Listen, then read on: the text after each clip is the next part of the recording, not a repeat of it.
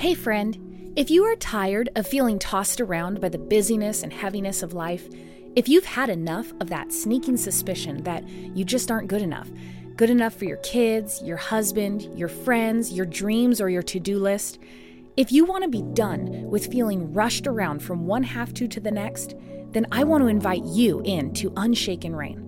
Because frantic, frazzled, and pushed around by life's worries and trials and fears, that's not who you are, sister, and you don't have to put up with it anymore. You are a daughter of God. That means you are royalty. You are uniquely positioned to spread hope and peace here on earth. Listen, I know that this life is full of twists and turns and disappointments. I know that the heartache can feel absolutely crushing. I've totally been there. But that is not what we are defined by. I'm done with that place, and you can be too. So come find freedom from the heaviness. Get immersed in the truth of who you are and discover the practical tools you have available to you so that you can stand steady in the face of life's uncertainties. You are more than a conqueror, my friend. You totally rule. I'm Corey Halleck, and this is Unshaken Rain. Stay in my shadow.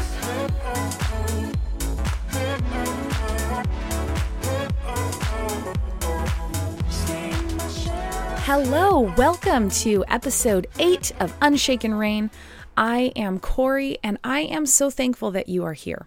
Honestly, I have such a wonderful time getting to pour out some of my thoughts in this podcast, and I am so honored that you take the time to listen to it, and I hope that you are encouraged and inspired, and that you have fun. So today, I am continuing the series on identity. Now, previously, we've talked about how you are a royal daughter of God, a queen in his kingdom, and that he is your good father. And we've also talked about how we are part of a royal priesthood and that we are uniquely appointed to minister to the Lord. And so now in this episode, we're going to be diving into what it also means to be a friend of God, another awesome part of our identity. Now, I am really passionate about people, and especially women, discovering their identity through Christ.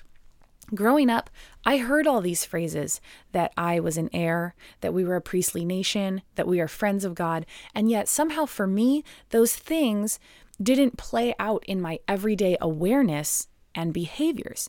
They were more like faraway concepts that I theoretically knew were true, but they didn't quite flavor my moment by moment, my day-to-day life.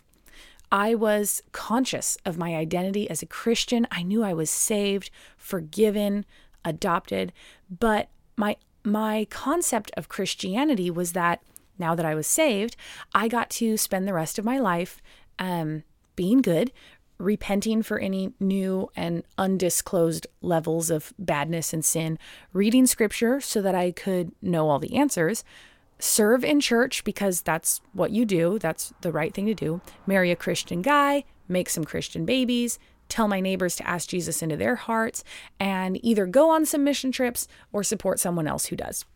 Now, of course, I'm totally oversimplifying a little bit, and I'm so thankful that I was called by Jesus at such a young age. But if I'm being honest, becoming a Christian was, in my mind, I thought of it as more the right thing to do than fun and amazing. It was more stoically good than mind-blowingly wonderful. It was more, phew, thank goodness I'm saved, rather than, hey, guess what? Now that you have surrendered your life to Jesus, you get to discover that you and God and the future are way more amazing than you ever imagined. And I get it why so many of my friends either refused a life of faith or tried it and got bored and walked away, because it was a bit of a yawn sometimes. But then I'd look at the Bible and people weren't yawning in the Bible. So I knew the answers must be in there somewhere. Now, we have discussed before that we are royal heirs, queens in the kingdom of heaven, and we have delved into that idea that we are priests of the Lord. And meditating on those truths and acting on them seriously changed how I saw God and myself and my role in life with him. So now in this episode, We're talking about being friends of God. And this is another beautiful truth that we find in Scripture that can be difficult to walk in because it feels overly familiar to be like friends with the God of the universe, right? There are verses that I memorized as a child. I knew that Abraham was called a friend of God. Jesus said we are his friends. There are songs about it and stuff. Moses spoke with God as a friend. But wait, I stopped. I thought about it. Stop singing the We Are a Friend of God song for a second and think about it. Do you actually hang out with God the way you hang out with your friends? Think about the last time you hung out with some of your girlfriends. You probably didn't just sit there and tell them your list of all the things you need in life and just share all the hard things and then go away, right? You might have shared some hard things, but you probably also just shared and laughed and heard them and then shared what you think about that and had deep conversations followed by, discussions about your love of soft cheeses. That's what I do with my girlfriends, right? We share these deep things that are going on. We are compassionate with one another. We stand with one another. But then at the same time, at any moment, you could be like, oh my gosh, where'd you get this cheese? It's so amazing. Like, oh, it was on sale at Trader Joe's. It's fun. And you're just being together and you're sharing life together. Have you ever laughed out loud at something God said to you while you were hanging out with him? Have you ever gone on a drive with him or a hilarious wild goose chase errand with him? Or have you ever gone on a road trip or worked on a project together with him? I, at one time, would have said no to all of the above. In fact, I would have inwardly or outwardly rolled my eyes and scoffed at the cheesiness of all of the above. I would have wondered why someone would want to do that. And I would have thought that it was probably conjectured, or it was like conjured up and contrived. But then I had never invited him to hang out, and I had never invited him on a road trip. I look at Scripture and I see that Abraham was called a friend of God. It says Moses and God spoke face to face as you would speak to a friend.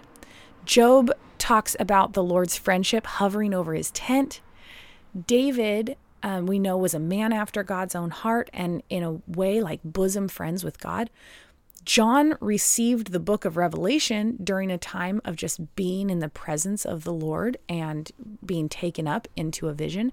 And Jesus calls his disciples his friends. These to me are examples of people just being with God and being, and as they're called, friends with God. And I can only imagine that in 3 years of nonstop hanging out with Jesus and his disciples, there were probably some like gut laughing times shared by Jesus and his disciples. All those men together, there was probably burps and, farts and making fun of each other, and somebody does something klutzy and then they goof around about it. Probably some good-natured ribbing, a little punch in the arm here and there. And I think that we shortchange the fullness of life with Jesus if we think of him as just heavy and somber and on task all the time. We neglect that part of the task that Jesus came for was to do life with people. And I don't think the disciples would have been so attached to Jesus if there wasn't also some humor and connection and just some real life shared. Jesus went to parties, for crying out loud. Not just the wedding at Cana, but probably also a few parties at Lazarus and Mary and Martha's party house. And we know that holidays in Jewish culture involved a lot of joy and partying and dancing and food. And what, do we think that Jesus just sat there in the corner at all these events mulling over the vanity and futility of it all? I doubt it. He was probably having fun and being a good friend, He probably kicked off his shoes and used coasters and refluffed the couch cushions after sitting on them. So what does it look like now to actively live out being friends with God? Well, friends make time to connect and get to know each other. This goes both ways. God gets to know you and you get to know God. Friends reach out during hard times. When they have a stinky day, I have friends who I know I can just shoot out like an SOS text to, and they will be praying for me and standing with me. Friends argue sometimes. Friends don't always agree. Now, this one gets a little tricky, of course, because we know that God is always right. But it doesn't mean that we aren't allowed some back and forth with him. I think of Moses often and how he stood up and was like, God, wait, no, you said you would go with us into the promised land. That's who you are. So you can't go back on your word like that. And God was like, okay, I'll stay with you guys. Now, did Moses actually change God's mind? Or was God just wanting to pull out of him that kind of friendship, that relationship where Moses was free to say, wait, I don't like this plan. This doesn't sound like you. And finally, and most difficult for me, friends sometimes just shoot the breeze and hang out, talking about just whatever and enjoying being together. Friends don't only just tell each other the deep, heavy stuff. They share joys. They text each other random memes and selfies of themselves when they find something in Target that reminds them of something funny that happened. Like, I've had entire meme conversations with some of my friends, and it's fun. And what's my point here? Well, don't overcomplicate and pressure yourself to make your times with God super deep and intense all the time. Learn how to have fun with him. It was just a few years ago that I first did this. I was having a super frustrating day. I was running errands with my girls and just everything was a bust. Like, the first store didn't have all the groceries I needed, so I went to another store to look for them, but then I get distracted and forget to get the right thing. And then there is a day when I totally forgot to have a spare diaper in the car. And so I'm running on borrowed time with my baby and just probably had stains on my clothes or whatever. And when I reached the crossroads where I had to decide whether to laugh or cry, thankfully in this time that I'm remembering, I chose to just laugh about it. And then I said something like, okay, God, let's just do this day together. And that started a bit of a habit for me. I don't always remember now to invite him into my day when it's a crazy day, but I often do. And it's so, so much better when I do. Earlier this year, I had to go on a trip, just me and my girlies. Now, I don't really like going on road trips without my husband because he's so easygoing and he just makes it all so much more fun to have someone to talk to, and we laugh and talk the whole time and listen to old songs from high school, and we punctuate our trips with stops at Whole Foods for more kombucha, and I just miss him a lot when he isn't there.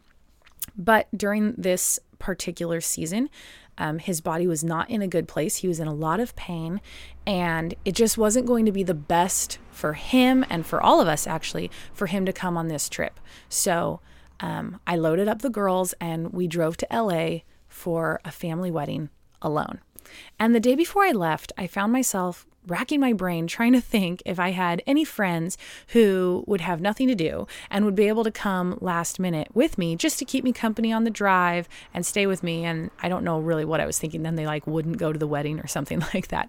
But I was just wanting a friend to come with me. And I really heard the Lord in my heart say, well, I'm your friend, Corey. So I kind of chuckled at myself and I, choked on the cheesiness, and I invited him along. I was like, well, okay, then come with me.